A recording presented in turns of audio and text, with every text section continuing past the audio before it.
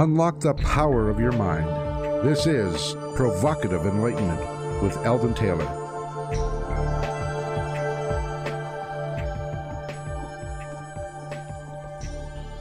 Welcome, and thank you for joining us today. The next hour is devoted to learning something more, not just about the world of shoes and chips and sealing wax, but about how, what, and why we believe as we do. A time for those willing to question what they think they know or what they may believe, those willing to be uncertain for an hour.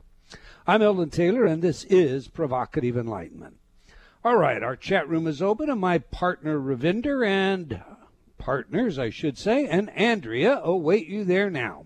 You can log on by going to provocativeenlightenment.com/chat. That didn't sound right, did it? No. You got a bit messed up, but I think everyone got the idea. I'm not a polygamist. Tell us about your chat room, Ravinder. The chat room is the greatest chat room ever. We have a great group of people. They all contribute to the conversation. I learn as much from the chat room as I can sometimes on the air. And plus the fact we have a good laugh in there too. So it's just lots of fun. So if you can join us, if you are somewhere safe, you know, you're not driving or anything like that, or your boss isn't breathing down your neck, then do go to provocativeenlightenment.com/chat. You can come in, just say hello, or just watch, you know, the conversation unwinding there. Unwinding.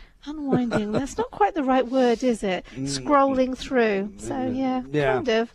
And, of course, if you can't join us live, you can always go back to the chat room. By that, I mean if you can't join the chat room live, you can always go back to the chat room, look at the archive, and review everything that was discussed, including you post URLs, and you also usually have a video. You have a video today. Is that correct? Yes, we do indeed. All right. Now, before we go to this week's Spotlight, I want to take a moment to recognize a giant in the field of self-help, Louise Hay.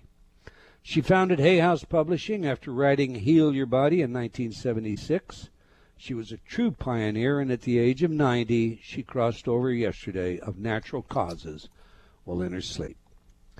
2 years to the day after the passing of her dearest friend. Rest in peace, Louise, and thanks for all that you did to improve the human condition. Would you like to add something to that, Ravinder? She was a wonderful lady, impacted loads of lives around the world. Say rest in peace. That is one successful life. You know, that's kind of where I come from. She is a true success, you know. She gave and gave and gave.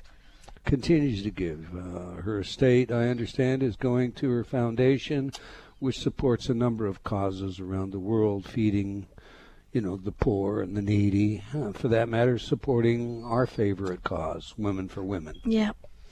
All right. Now, in this week's Spotlight, I wish to discuss giving.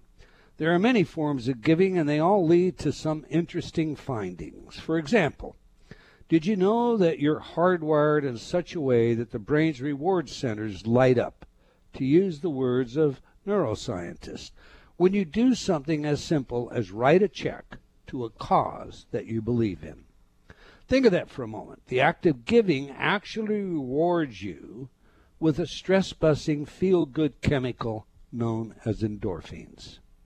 Did you also know that the act of giving has been shown in research to add to many health benefits, such as lowering blood pressure, ameliorating depression, increasing self-esteem, lowering stress levels, and adding greater happiness and long life?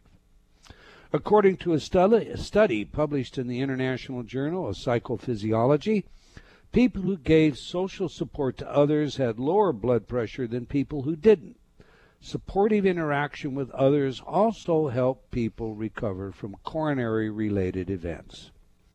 I've used this technique with clients and found remarkable results. The fact is, when you help another, it defines you in a special way. It adds purpose to your life. When you know that your life matters to someone else, that you have gone to the aid of another in need, there is a silent reward that informs you of just how important one person can be to another. One small act by one person can make a real difference, and as I write this, the news is reporting record rainfall and flooding in Texas. The damage is devastating, and the event will take years to recover. So many people in need. It seems only human that we should all find a way to help. Perhaps by praying, giving $1 or $2 according to what you can, or simply writing letters to the victims offering hope. There are so many organizations that will happily help you in your efforts to contribute something meaningful to those in need.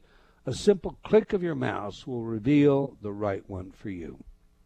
I want to encourage each and every one of you to remember that whatever our differences, we are still one people. One people made up of one person at a time, one kind act at a time, one gesture of love and caring at a time. And this, I'm sure, you will find to be both personally healing and gratefully received. Remember, as Bill Wilson puts it, to the world, you may be one person, but to one person, you may be the world. Your thoughts on this, Ravinder? Oh, I definitely agree with the benefits of helping other people and to give. And one of the things I would remind everyone out there is when you accept a gift graciously, the person who gives you the gift is benefiting as well. So you actually give them a gift in return in your acceptance, because then they get all those good hormones that flow through their system too. And it does help. I mean, this stuff that's going on down in Texas right now is really distressing. So it can simply help to do something. But I would also remind everyone, don't forget all the other good causes out there as well. So yeah. It's big. It's a big picture. I know. It gets all very complicated. But if you do something, you will feel better for it. Well, okay. My mind right this minute are, of course, on those people in Texas and Louisiana that are dealing with a major crisis. And I would hope that every day we are paying attention to other causes. This cause, however, seems to immediately trump. But those are just my thoughts. Okay, every week I read some of your letters as our way of involving you while paying respect to the very important role you play in making this show successful. Our last live show featured our guest, Professor Kevin Leyland, and we spoke about how culture has created the mind. Mike wrote, the idea that culture shapes our intellect seems so obvious. Why hasn't it been taught before? CB commented, that was a fast hour. I could listen to Dr. Leyland for a few more. Richard wrote, wow, that's one I'm going to have to replay. Of course, my fingers will go fast to Barnes & Noble. Your fingers always run to the bookstore, Richard. Moving on, Marshall wrote, I must tell you, I love your show. It is always fresh and so informative. If thinking can be provocative, you have branded it properly. I like that one, huh? Absolutely. Catherine wrote, thank you so much for your wonderful products. They seem to be making a huge difference in the way I conduct my daily living. I have purchased several of your Intertalk collections and single CDs. Finally, Andrew wrote, it has only been 5 days that I have been listening to my weight loss and using metabolism to melt fat programs. Already I'm noticing a very marked difference in appetite. I'm not as hungry as I used to be, and I get full faster, and I've been more active in the past 5 days than I have been in the past 2 months. I've been playing pickup games of basketball and did a sprint workout today. I'm a believer in Intertalk now. Well, we're glad about that, Andrew. That's how it's supposed to work. Okay, that's all the time we're going to take for letters today, but we love your feedback, so please keep it coming.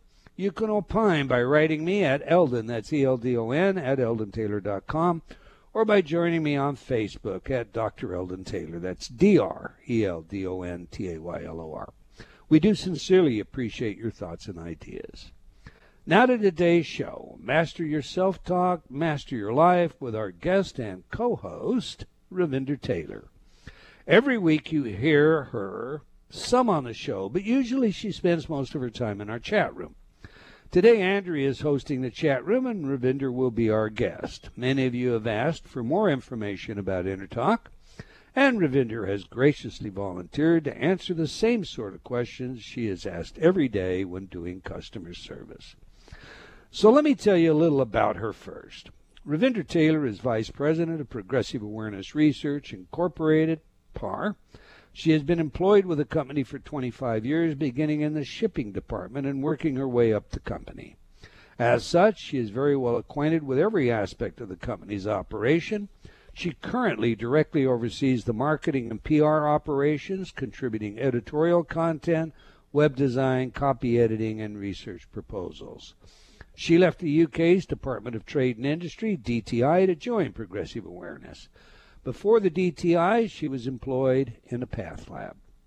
Ravinder holds a Bachelor of Science degree in microbiology from Aberystwyth University in Wales, a bachelor's degree in metaphysics from the University of Metaphysics in Sedona, Arizona, and is an ordained interdenominational minister. In her time at PAR, she has acted as the senior editor of 5 international best-selling books and single-handedly launched the marketing campaign that made Choices and Illusions a New York Times bestseller. She is trained publicist and has herself represented clients as their publishing agent, including myself. Thank you very much, Ravinder. She is also co-author of the Peripheral Learning Desk Reference, a volume dedicated to reviewing literally thousands of research designs, examining subliminal research. So on that, let's get her in here. Welcome to Provocative Enlightenment, Ravinder. Well, thanks for having me. Now, as usual, I'm going to start you like I start everyone. Okay. You know, I want you to tell us about yourself. What is your background? How did you come to be an executive at Progressive Awareness Research? Well, you know, mine's kind of an interesting... I think I kind of fell into this. I was born in India, but my family moved to England before I was 2. You know, I think the gods were guiding me along the way. So in the fact that I was brought up in England gave me opportunities that I wouldn't have had in India. I think I was always interested in the power of the mind. I was always aware that there was something more. So while, you know, academically I was doing the biology, because as any good Indian girl, she's going to try to be a doctor, you know, doctor, lawyer, that's what your parents always want you to do. And so I did the biology, but I wasn't good enough to go into medicine, so I went on to microbiology. And I realized, you know, that wasn't captivating me at all, but I did get more and more interested in the mind and started reading more and more books. And then I did a course in hypnosis and psychotherapy in England, and that was where I met you. And you brought me over here, and my life has never been the same since. But this whole idea, I believe in destiny, I suppose. I think I was supposed to be here, and that's what made the transition so easy for me. When you think I came from a very, very traditional Indian background, arranged marriages are the norm, all of those cultural issues that went on. But no, I landed on my feet, didn't I? Oh, I believe you did. Any cultural impasses because of the decisions you made? Oh, absolutely. You know, my family totally disapproved of everything that I do. There are members of my family that don't talk to me to this day, or if they do, it's very cursory. They just aren't able to see beyond the bare basics. You know, I broke the rules, so any successes I have don't mean anything. They just don't mean anything at all. But that's their loss. You know, I have learned, and I keep on learning in life itself. So I enjoy that part. I am growing, and that's been the best part of, you know, being married to you and working with you and looking at all of this stuff together. We do walk the talk. We are constantly trying to find out what the real the truths are out there. We don't just fall for the easy answers. The convenient answers don't do it for us. We just carry on hammering it out. And, you know, sometimes you and I can battle some of these ideas out, but I think it keeps us honest and on the path, and I'm blessed. Well, I think, you know, I'm blessed too, so I have to add that in there. But let's see if we can't keep this more professional. What Yes, exactly is self-sabotage? Why would anyone, I mean, think about it, why would anyone sabotage themselves? That's one of the most common questions we can get on the phone when I'm talking to customers. People are always going to say, but I want to lose weight. I'm determined to lose weight. I have to do that because my daughter's getting married and I have to fit into the dress, or, all of these things. I mean, people have their definite goals and desires, but then, they will ask me, well, why would I sabotage myself? Well, quite simply this. Self-sabotage is frequently your way of protecting yourself. Your subconscious mind has taken in all the information over your entire lifetime, and it takes that stuff in. So if, for example, if you're trying to lose weight, but if somewhere in your past there was this idea that if I put on extra weight, then I won't be as attractive and I won't get the unwanted attention from the guys at school, or I'm under a great deal of stress and mom always eats extra when she's under stress, so therefore perhaps I should eat more when I'm under stress.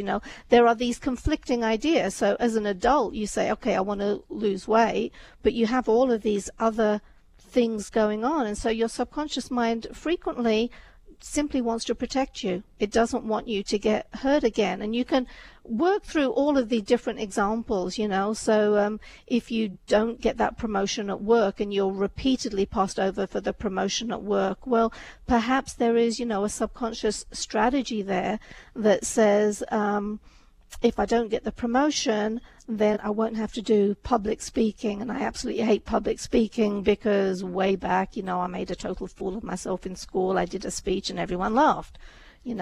All of these ideas and memories remain there, and they can trip you up. So if you come across any issue where you are repeating the same thing over and over again, if you always fall for the wrong person, if you always fail a particular exam that you are fully capable of passing, if you constantly see that kind of stuff going on, if you constantly fail to achieve your goal, even though there isn't any real reason for it, then I would say look towards self-sabotage. There is some self-destructive pattern going on. Can there be self-destructive patterns that we don't see outwardly, such as you suggest, like the weight loss issue? Can there be other issues that are in the subconscious that just block us from doing things? I mean, I guess I'm thinking about, assume I have the belief that I just don't deserve, or I'm not good enough, or, I'm socially awkward, Do those things also work to undermine, our desires, our goals, our ambitions? Absolutely. If you don't believe that you're capable of achieving something, then quite frankly, you're not going to try your best to achieve it, because you have to prove to yourself that you were right all along, that you're not worthy of anything. Look, see, I failed again. In fact, we had someone on the radio show not too long ago, wasn't that Loretta Burney, if I remember correctly, and she actually defined that really well. The fact is, you end up rewarding yourself with the idea of, see, I was right, I always fail and I failed again. But you have that reward that says, see, I was right. And it's a neurochemical reward. Absolutely. Actually. Yeah. Absolutely. So it crosses every single area of our lives. If you don't think you deserve success, then you've just put a huge block in front of yourself. Is there an easy way or a way to identify these self-sabotaging mechanisms? I think you just pay attention to what is going on. As I said, if you see yourself repeating the same mistake, if you're always falling into the same trap, that can be a way to identify it. Let me ask you this: if you face the world daily with same old, life sucks and then you die, is that exhibiting any kind of self-destructive behavior? That's a self-fulfilling prophecy, which is part of the self-destructive behaviors too. If you think the day's going to be dreadful, then you're creating that. See, what happens is that if you think it's going to be bad, then all you're going to see are the bad things, which will reinforce that idea. Whereas if you start the day on a positive note, if you expect good, then all the good things out there will be observed. You'll see them, and they will reinforce that as well. So, if I understand you correctly, you're basically saying negativity itself is a self-destructive pattern. Absolutely. So there was a study that we discussed I think it was yesterday or the day before. They had to do with placebos, an area that we're both looking at. And there was an outcome orientation in that study that I think bears relevance here. Do you want to explain that to us? I'm trying to remember that. I know it was absolutely fascinating. The placebo, those that received the placebo who were optimistic, more fMRI. More optimistic people responded more strongly to the placebo effect, which I found absolutely amazing, which is why I think there are lots of things that I will do. I mean, I do believe in homeopathy. I know there's lots of people out there that put it down, but there are homeopathic remedies that you can buy at the grocery store, and I get them for colds and stuff, and they work like magic for me. You know? I think one of the interesting things, and I don't want to, steal any of your thunder here, but one of the interesting things about that study is if you were optimistic, the real drug had more potential to eliminate pain than if you were negative. And if you were negative, well, the placebo was much less effective than it was if you were optimistic. So it isn't just about a placebo. It's about the power of our, attitudes. And so is optimism a countermeasure to self-destructive patterns? It is indeed. It is indeed. That's a great example. If you don't believe a drug is going to work, then it doesn't work as well as if you do. Taking out the placebo effect aspect of it. So yeah, that's a huge self-destructive pattern, because you are so determined to be sick that you won't allow the perfect drug for you to work. All right. Well, you've encountered some pretty weird ways that self-sabotage can express itself. Can you share some of those with us? That was how I got into this entire field originally. I used to work at the Leicester Royal Infirmary in England in the path lab there. And one day there was an anesthesiologist who was doing a special presentation to the hospital staff on hypnosis and hypnotherapy. And one of the stories he shared, was to do with a patient who had come to him. She had a pain in her arm. She'd had the pain in her arm for about 10 years, if I remember correctly. She had seen all the specialists, all the doctors. They could not find out what was wrong at all. Under hypnosis, he took her back to a particularly emotional event. It didn't have anything to do with her arm. It wasn't a fall. It wasn't anything related. It was just a painful emotional event in her life. And, under hypnosis, he identified that as being the cause for her pain in her arm. Well, she came out of hypnosis, didn't believe it. Didn't make any sense. There didn't seem to be any connection. It just seemed crazy. But she went home, and the following day she realized her arm had stopped hurting. It had been hurting for 10 years. But she realized it had stopped hurting, so she called the anesthesiologist back up and, was incredibly happy about it. And that is really where my whole journey into hypnosis and subliminal and inner talk and, where all of that began, because I found that story absolutely fascinating, And then, I've had some of my own examples. There was a period in time where I seemed to get hay fever of some kind. I had an allergy. Now, I don't get hay fever. That's not, one of the issues I had.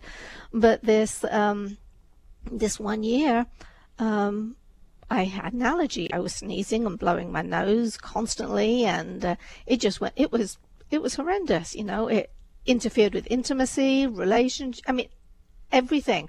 You can't kiss and cuddle if you have to get up every 2 minutes to go blow your nose. I mean, it definitely interfered. I tried our Inner Talk programs. I tried a number of different programs, and this actually becomes kind of an interesting story because generally you can just get the most appropriate title off the shelf and it will work. But in this one example, you know, I tried our allergies program that I had used previously and had excellent results with. You know, before the year prior, I'd had a bit of an allergy and I put it on, and within 10 minutes I was breathing better. You know, it just worked that quickly. Within 2 weeks, I could stop using the program. But this time I tried the allergy program. No, that didn't work at all. And so I went searching around for different issues. You know, I worked with esteem. I worked with fears. You know, it's like, well, what could it be? Maybe it's anger. Maybe it's forgiveness. You know, I tried different programs. And then one day I tried the end self-destructive patterns. You know, that's most interesting. But I played that program, and then that night I had a dream. And in that dream, I was feeding myself poison. And when I got up in the morning, I knew, you know, just how in the morning you can understand the most obscure dreams. They kind of fit in. And I knew right then that this was something I was doing to myself. And I knew what it was as well. I was in a bit of a catch-22 situation, you know, one of those damned if you do and damned if you don't, and I didn't know how to get out of it. And it was that conflict right there that had me punishing myself. You know, that's what the allergy was. I was punishing myself for not finding a way out of it. And as soon as I saw the situation, it disappeared. Now, this thing had gone on for 6-8 months. So it wasn't, you know, just an interesting coincidence. It totally disappeared at that point, and, you know. When we come back, we have a break. I'm going to ask you more, for some more examples. But we're speaking with Ravinder Taylor about her life and work. You can learn more about our guest by visiting the website InnerTalk, INNERTALK.com. Now, we have a video for you in our chat room featuring the idea of turning your life around. So if you're not in the chat room already, now's the time to get on over there, and you can do that by going to provocativeenlightenment.com/chat. Okay, do please stay tuned. We'll be right back. You're listening to Provocative Enlightenment with Eldon Taylor. Change has never been easier. Whether you wish to lose weight, stop smoking, build better relationships, become creative, enjoy ultra prosperity, or simply relax and promote self-healing, InnerTalk has been repeatedly demonstrated effective in the most rigorous of scientific studies. Our customers love InnerTalk. Sean wrote, "I have struggled with bulimia for over 30 years and have never been able to lose weight without restoring to it until I used InnerTalk." Vicky wrote, "My hubby has been using the Stop Snoring CD and already his dangerous and raucous snoring levels have stopped." Celeste wrote, "I recently graduated from Taft Law School with honors. I'm writing to tell you how much your InnerTalk CD, Excel in Exams, has helped me. With over 300 titles to choose from, there is something for everyone. Check it out today by going to InnerTalk.com.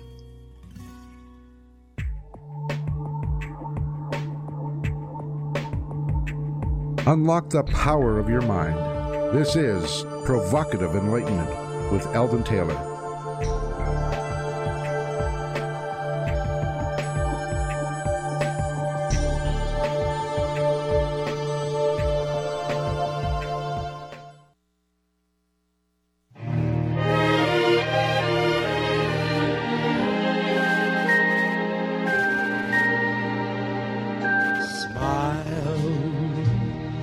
Though your heart is aching, smile even though it's breaking. When there are clouds in the sky, you'll get by. If you smile through your fear and sorrow, smile and maybe tomorrow you'll see the sun come shining through for you. Light up your face with gladness. Hide every trace of sadness. Although a tear may be ever so near, that's the time you must keep on trying. Smile, what's the use of crying? You'll find that life is still worthwhile if you just smile. Welcome back. If you just joined us, we're chatting with Ravinder Taylor about her life and work. You can learn more about our guest by visiting her website at Innertalk, INNERTALK, oneword.com. Now, we ask our guests for their favorite music, as you know, because music psychology is a field of research with practical relevance in many areas, including intelligence, creativity, personality, and social behavior. So we just played some of Smile, performed by the one and only Nat King Cole. Tell us, Ravinder, why is this music important to you? When did it become important to you, and how does it inform us about who you are? You know, I was somewhere between the age of 7 and 11, I think, when this song just had a great impact on me. I was a sad little girl, really. You know, I was skinny and ugly and goofy and, you know. I don't believe that. Well, I was told so, and I looked there, and I was the odd one out, and wherever I was the odd one out. Now, one of the things I have learned, just to pat it out, I mean, I'm not just being self-indulgent here. One of the things I have learned is lots of children can feel that way. They have different issues, but they all feel different and isolated. So what my experiences weren't really any different to many, far too many children out there. But for me, I was this sad little girl, and I knew I wasn't worth an awful lot of anything. And then I came across this song, and it just rang a bell within me. I knew that I couldn't indulge myself in being sad. I couldn't, you know, be upset about being sad, because that would make it even worse. What I had to do was smile my way through it. And I just knew that that's where the answer was. That was how I would get through all of this, and it's how I would make my own world better, if I could just smile through it. And this song, you know, the old music is very romantic too, and those sweeping violins will just inspired me. They helped me. They helped, you know, build up that extra courage inside to smile at the world. I would not let the world see that I was this sad little girl. You know, I was going to go out there and do my absolute best with everything that I attempted. And I knew that if I did it enough, one day it would become true. I have to ask you this, because I met you at the National College. You were, well, actually Imperial College. National College was sponsoring the event. And you were studying hypnosis and psychotherapy. Uh-huh. And you had the most beautiful smile I've ever seen in my life, okay? The face to remember, absolutely. I fell in love with you at that moment, okay? But when I got back to the States, because I had a chance to visit with you, etc., I sent you a program. Tell us a story about that program and what you've since learned, if you will.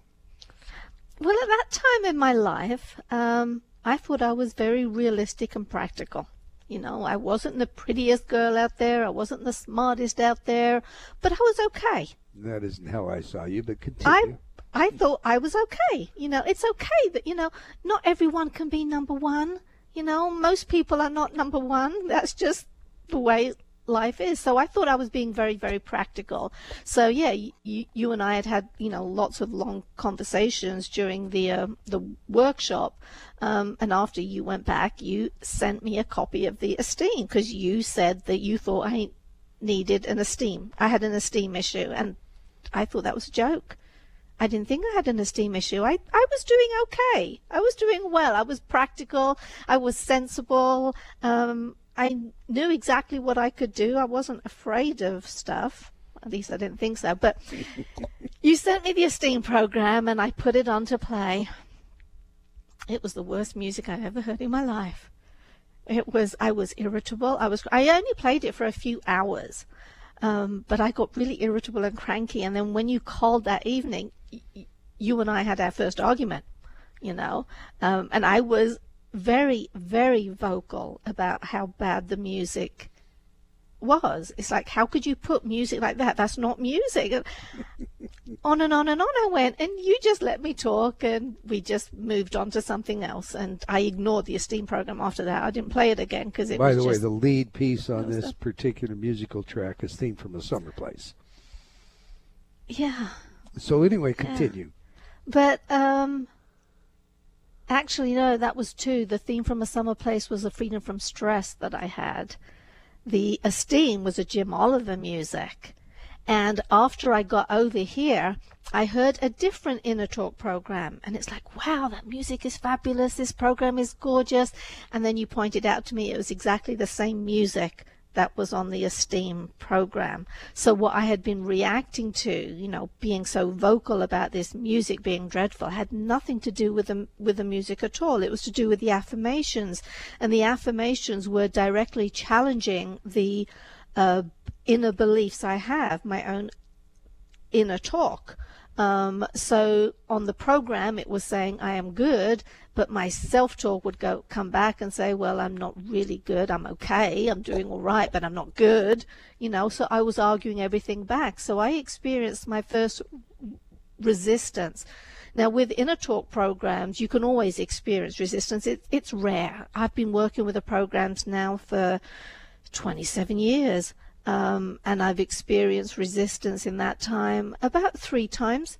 It generally expresses itself with feelings of irritation, annoyance, or hating the music. And I've spoken to a few people on the phone, customers with exactly that, where they have gone on and on about how bad a piece of music was. And so I shared with them, my own story. I did after that go back to working with the Esteem program, and my life now compared to 27 years ago is night and day.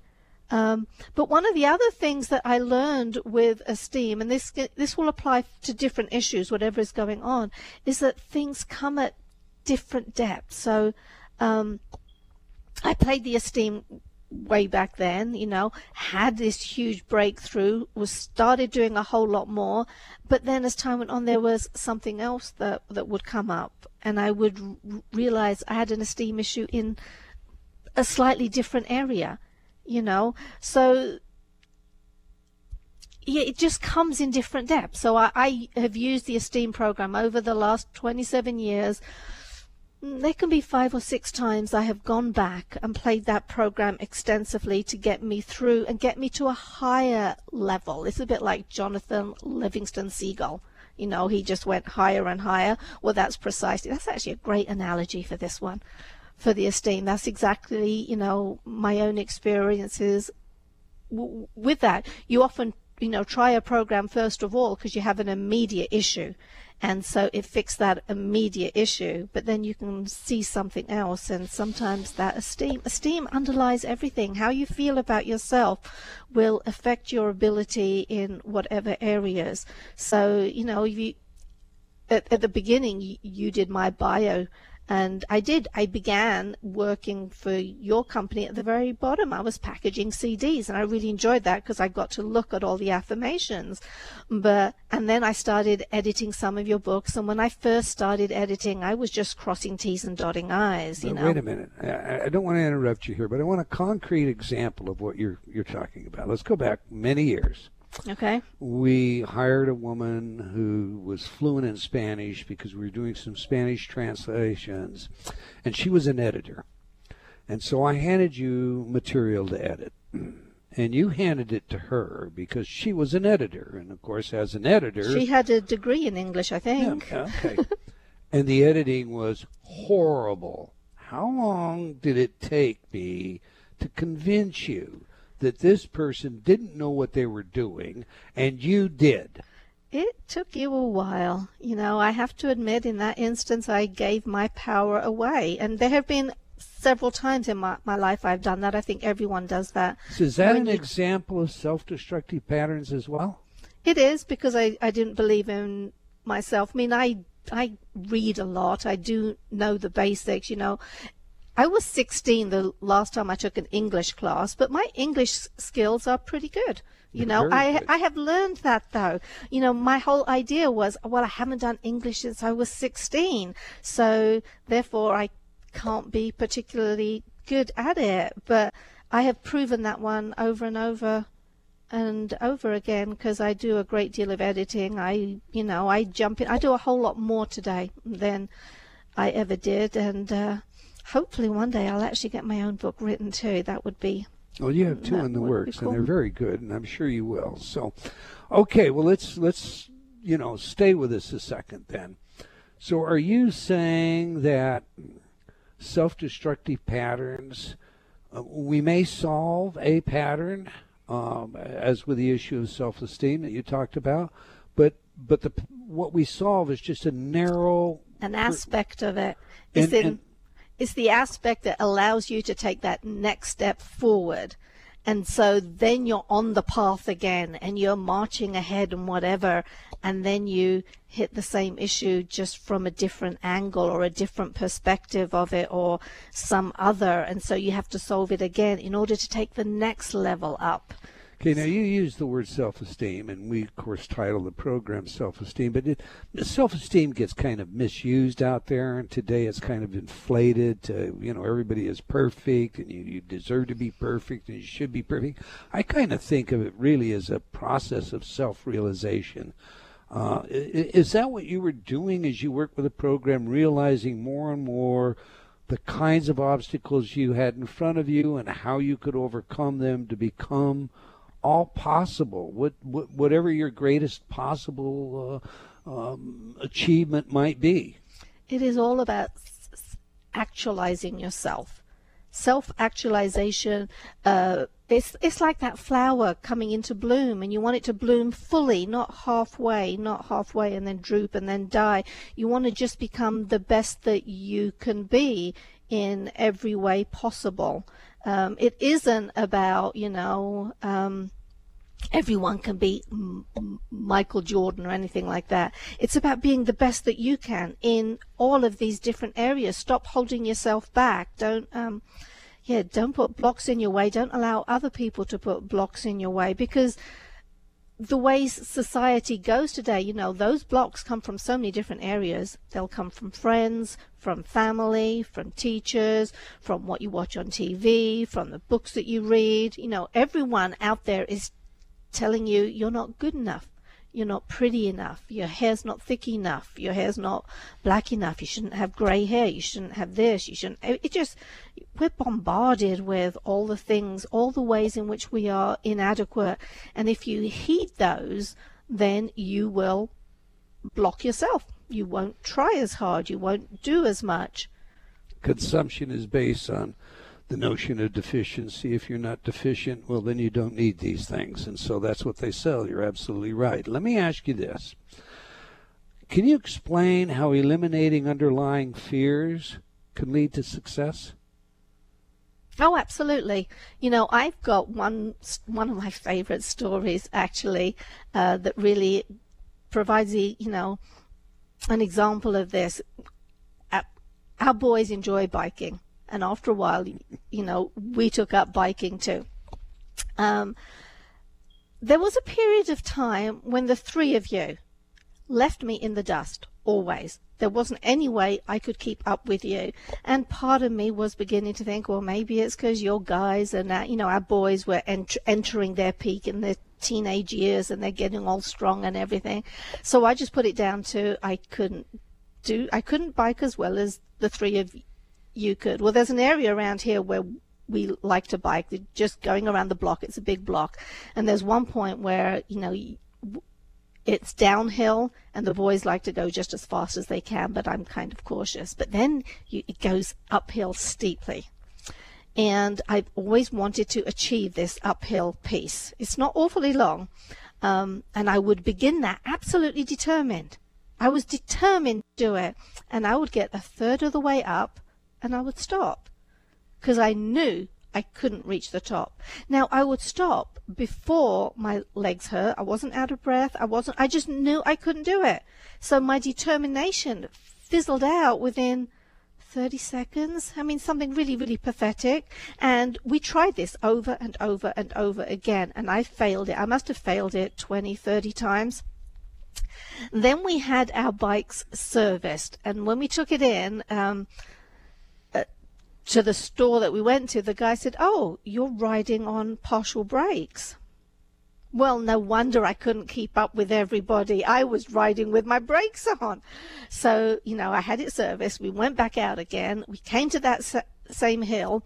My problem before was the brakes. So now I've got this hill and I got 30% up, fine, just as I always did. I got 30% up more, fine, that's the brakes. Then that last 30% or 33%, okay, if anyone's going to be accurate. But that last piece, I busted gut to do it. I knew I could do it.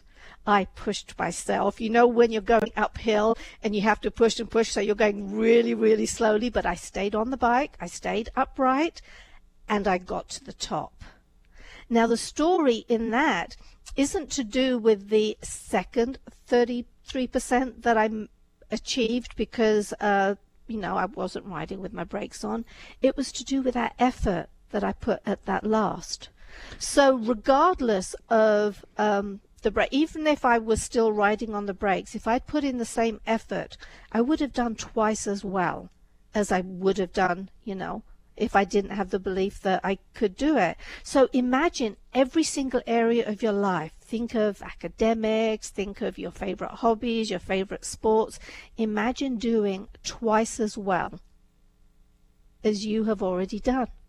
You mean putting out twice as much effort? Well, you are twice as successful because you put out the effort. You don't stop. You don't block yourself. You don't tell yourself that you can't. So did you ever learn that the guy that told you were riding on brakes did that so that you would have some psychological benefit? Yeah, okay. Yeah. I wouldn't put it past you.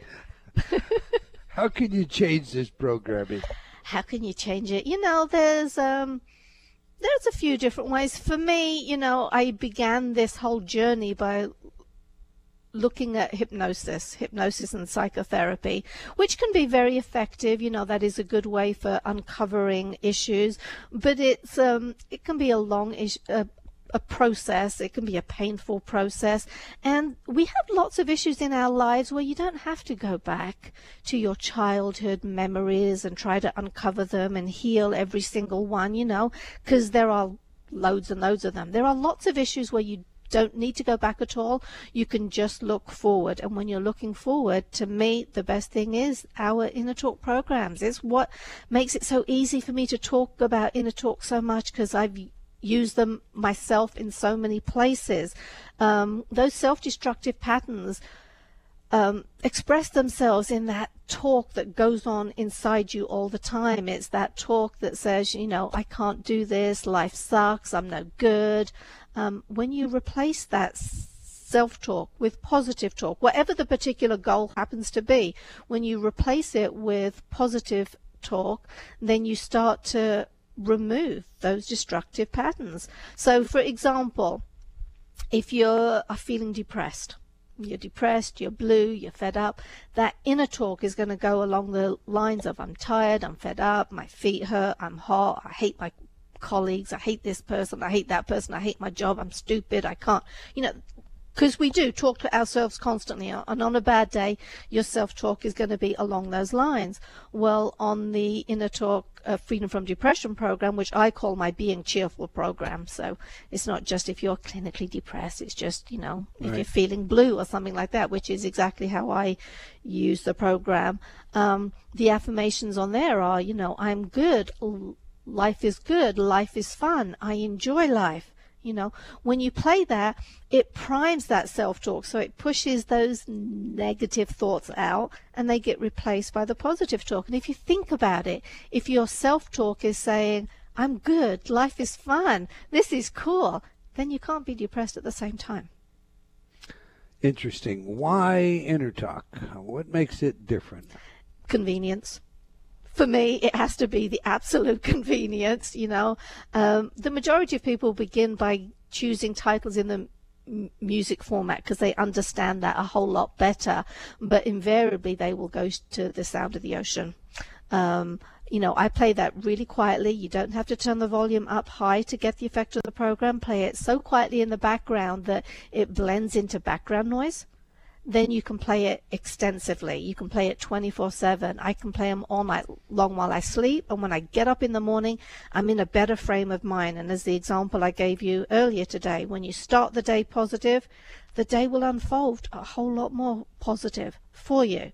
I play the program, as I said, when I'm feeling down, I will play it. When I've got a job I'm working on that I don't want to do, I play strategic planning and peak performance. Within 20 minutes, I'm at my desk doing the job that I didn't want to do. You know, some of that desk work gets kind of frustrating. I use the programs all the time. It is the absolute convenience. You put it on, you play it, you go about your day, and the change starts to happen. And it happens in small ways, but it builds and it builds and it builds. And then one day you look back and you're being interviewed on the radio. For someone who hated public speaking, that's not too bad. That's pretty excellent. All right, you've been talking about the patented and proven technology, independent, double-blind scientific studies called InnerTalk. That is correct. You can find out more about it by going to innertalk.com. That's just INNERTALK, innertalk.com. You'll find all the research about it, and then you'll find a huge line of programs that you can get. I want to thank you, Ravinder, for your willingness to brave my questions and share with us all. Well, we've come to the end of another episode of Provocative Enlightenment. I want to thank all of you for joining us today. I hope you enjoyed our show, and will join us again next week, same time and same place. And do tell your friends. Let's have them join us as well. Until next time, remember this, as Ravinder says, believing in yourself always matters.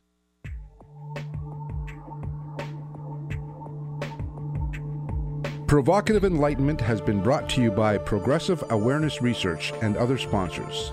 Provocative Enlightenment is a syndicated show and appears on other networks. For a schedule of show times, visit provocativeenlightenment.com. If you're interested in becoming a sponsor, write to Eldon at eldontaylor.com.